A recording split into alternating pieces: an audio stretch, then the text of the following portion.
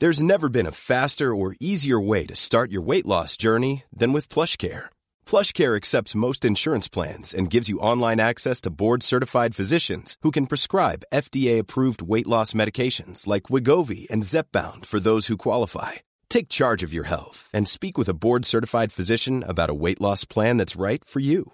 Get started today at plushcare.com/weight loss. That's plushcare.com/weight loss. plushcare.com/weight loss. Everyone knows therapy is great for solving problems, but getting therapy has its own problems too, like finding the right therapist, fitting into their schedule, and of course, the cost. Well, BetterHelp can solve those problems.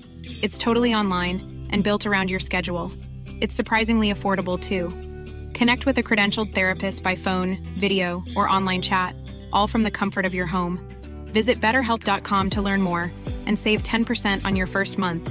That's BetterHelp, H-E-L-P.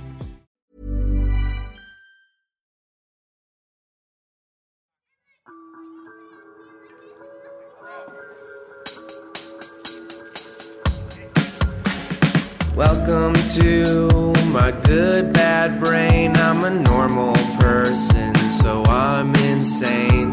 I've got depression and ADHD, but I'm doing better since I medicated me. I'm still not always sure whether I exist or what being a person even really is, but I figured out a long time ago that being alive is beautiful.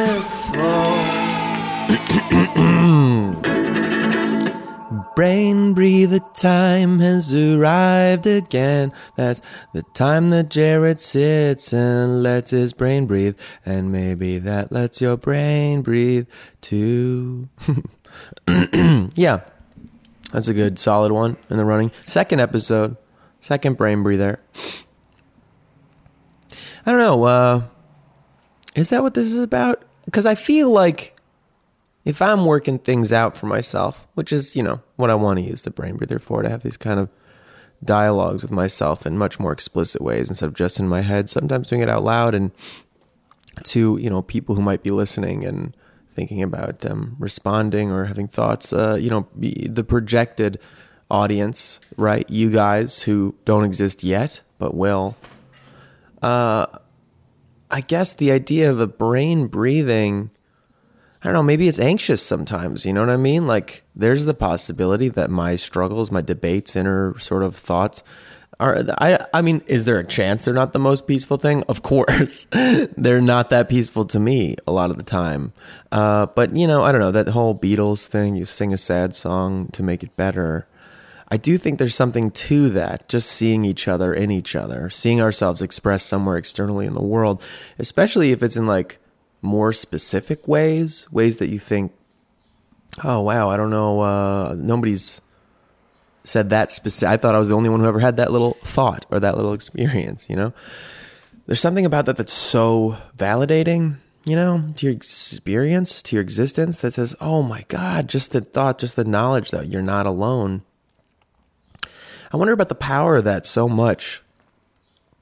And I don't know, like why is that so important to us to just not be alone? This week's episode, I talk about this thing, HALT, with Zeke, this strategy he has when he's not acting well, right? HALT, hungry, angry, lonely, tired, as a thing you should do as a self-check-in to see if you have those problems. If you're acting, you know, if you feel like off, you think you're not maybe being your best version of yourself. And lonely struck me. I mean, I thought of this thing my mom used to say when I was kids, or what, you know, that she was like, am I tired? Am I hungry? Do I have to go to the bathroom? And I like that HALT is basically the same thing. But lonely is an interesting thing to add in there.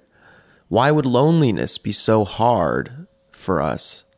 Because especially, I don't know, I've come to enjoy solitude so much, and it's given me a chance to reflect so much and grow so much, and spending time with myself alone, I think, was so necessary to developing a sort of inner home for love. I think when people say self-hate or self-love, they don't mean, it's confusing for people because we're trying to dance this line of like, don't be a narcissist because that's bad, but love yourself because that's good. And we think they're connected, but they're really not. That the obsession with self as the primary, never can be wrong person or whatever that comes with narcissism is different from creating a space in yourself, a home that is fertile ground for love to actually take root.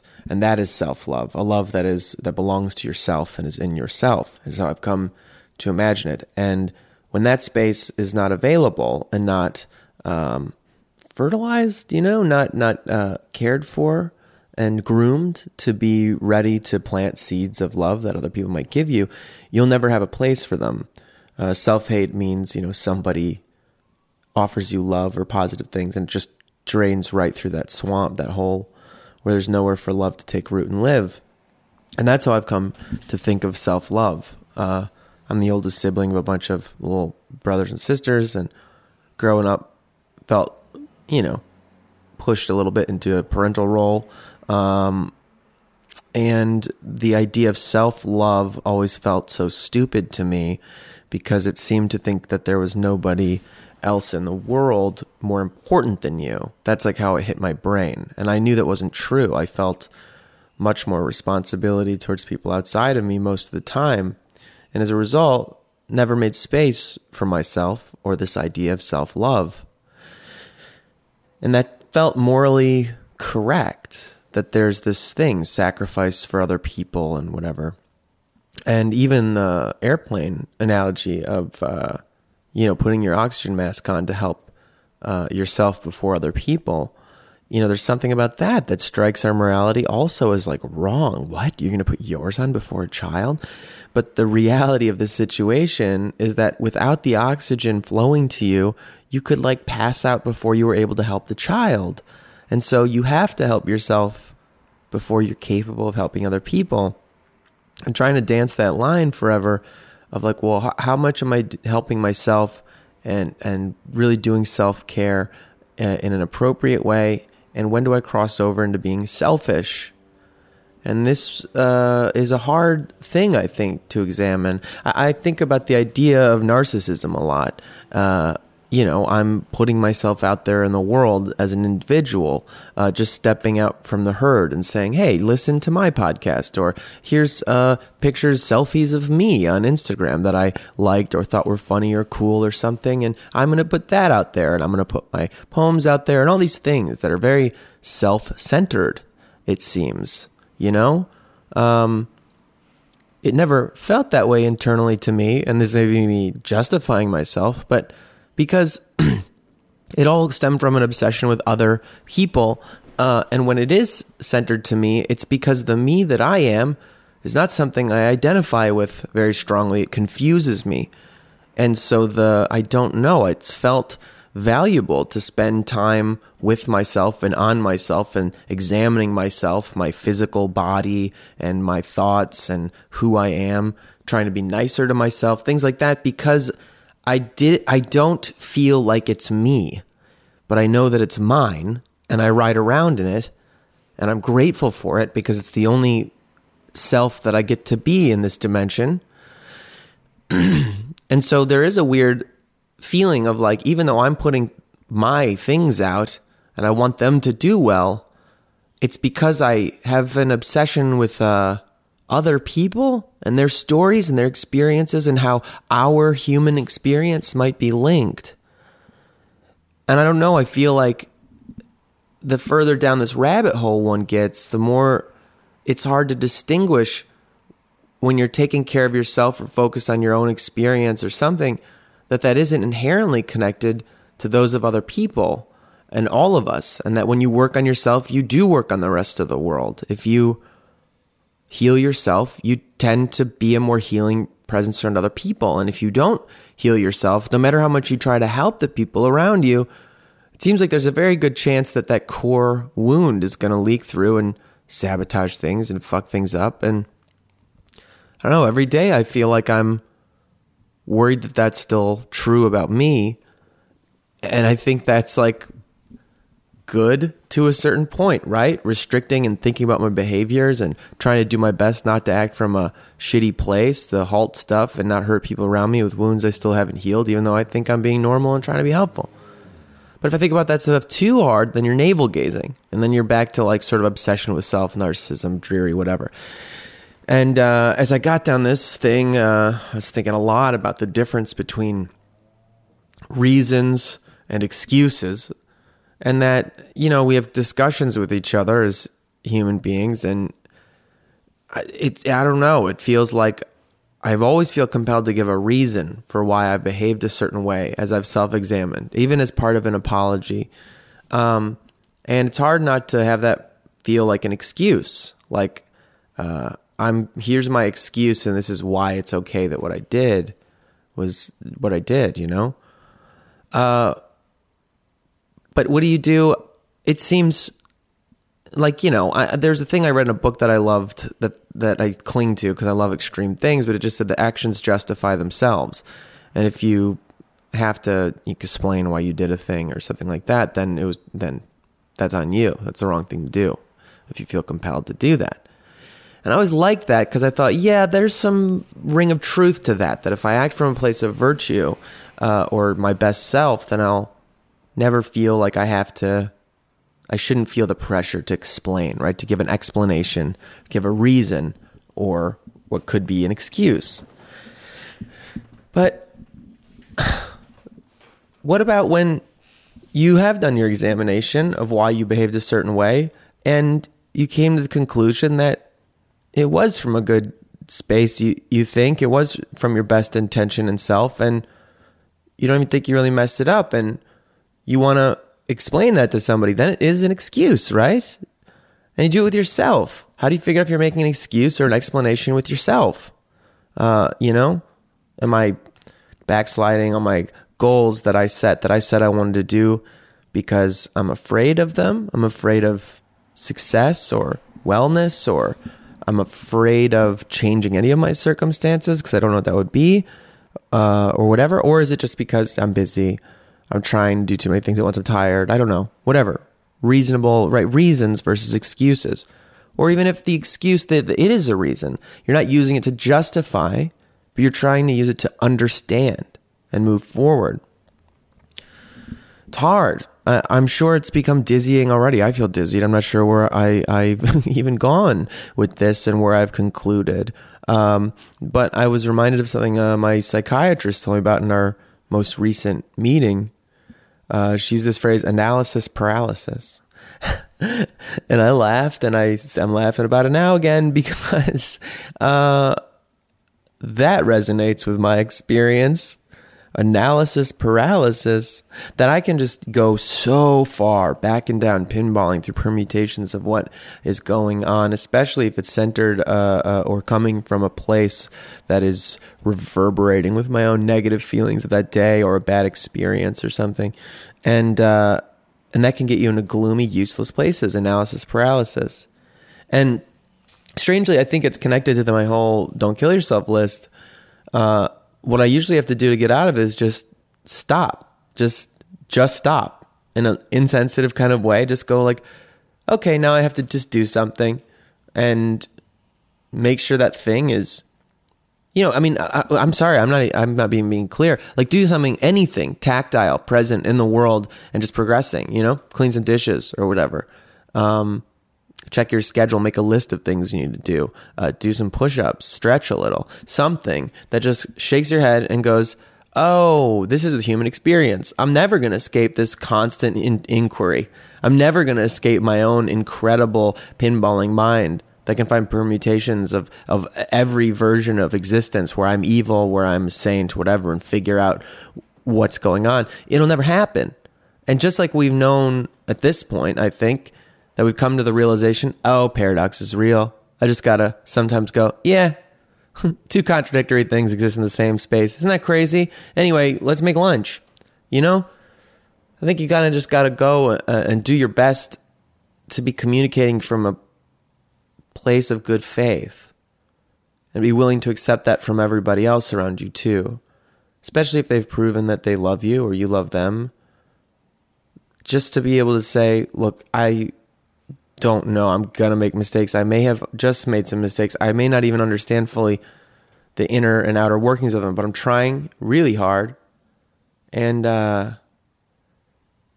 if that's true, and if you are earnestly from a space of good faith, I think in all things we can be working to understand each other and understand ourselves and gently move forward, becoming stronger and more vibrant, and more present. Yeah, I don't know. It's a gloomy day in Los Angeles, and it is beautiful. And I don't know. Some days that gloom is like so perfect, I love it.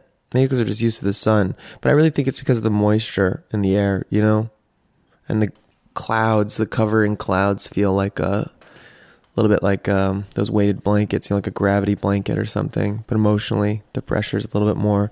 The air just feels like more lush. Green things are greener. And it's just so beautiful. And that cloud even, like, I wonder if part of the thing is the sad song to make it better feeling. Like, the earth itself is saying, I feel gloomy sometimes too. Sometimes I feel gloomy and a little weepy also. And that extra barometric pressure just lays on your shoulders like, I know. It's okay. It's tough some days.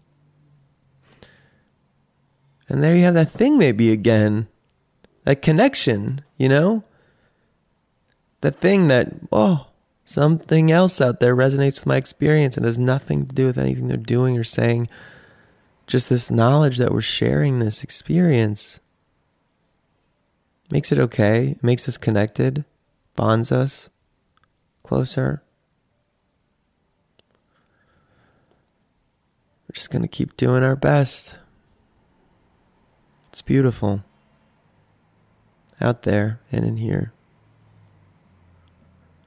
I hope you're all well. Okay. Yeah. Thank you for being here on this brain breather. I have reached a space of peace somehow through my anxious ramblings. I don't know how that works, but it does, and I'm going to keep doing it.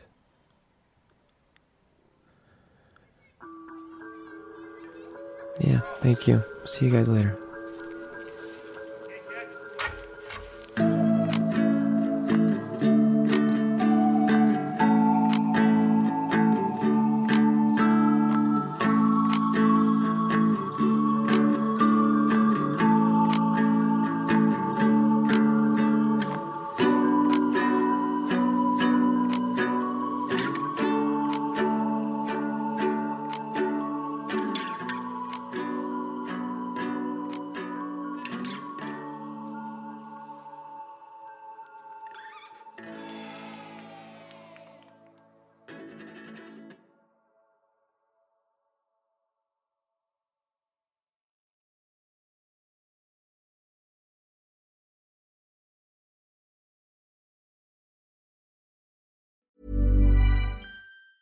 Mom deserves the best, and there's no better place to shop for Mother's Day than Whole Foods Market. They're your destination for unbeatable savings, from premium gifts to show-stopping flowers and irresistible desserts. Start by saving 33% with Prime on all body care and candles. Then get a 15-stem bunch of tulips for just $9.99 each with Prime. Round out Mom's menu with festive rosé, irresistible berry chantilly cake, and more special treats. Come celebrate Mother's Day at Whole Foods Market. Planning for your next trip? Elevate your travel style with Quince. Quince has all the jet-setting essentials you'll want for your next getaway, like European linen, premium luggage options, buttery soft Italian leather bags, and so much more. And is all priced at 50 to 80% less than similar brands. Plus, Quince only works with factories that use safe and ethical manufacturing practices. Pack your bags with high-quality essentials you'll be wearing for vacations to come with Quince. Go to quince.com/pack for free shipping and 365-day returns. Imagine the softest sheets you've ever felt. Now imagine them getting even softer over time. That's what you'll feel with Boll & Branch's organic cotton sheets. In a recent customer survey, 96% replied that Boll & Branch sheets get softer with every wash. Start getting your best night's sleep in these sheets that get softer and softer for years to come. Try their sheets with a 30-night guarantee. Plus, get 15% off your first order at bollandbranch.com. Code BUTTERY. Exclusions apply. See site for details.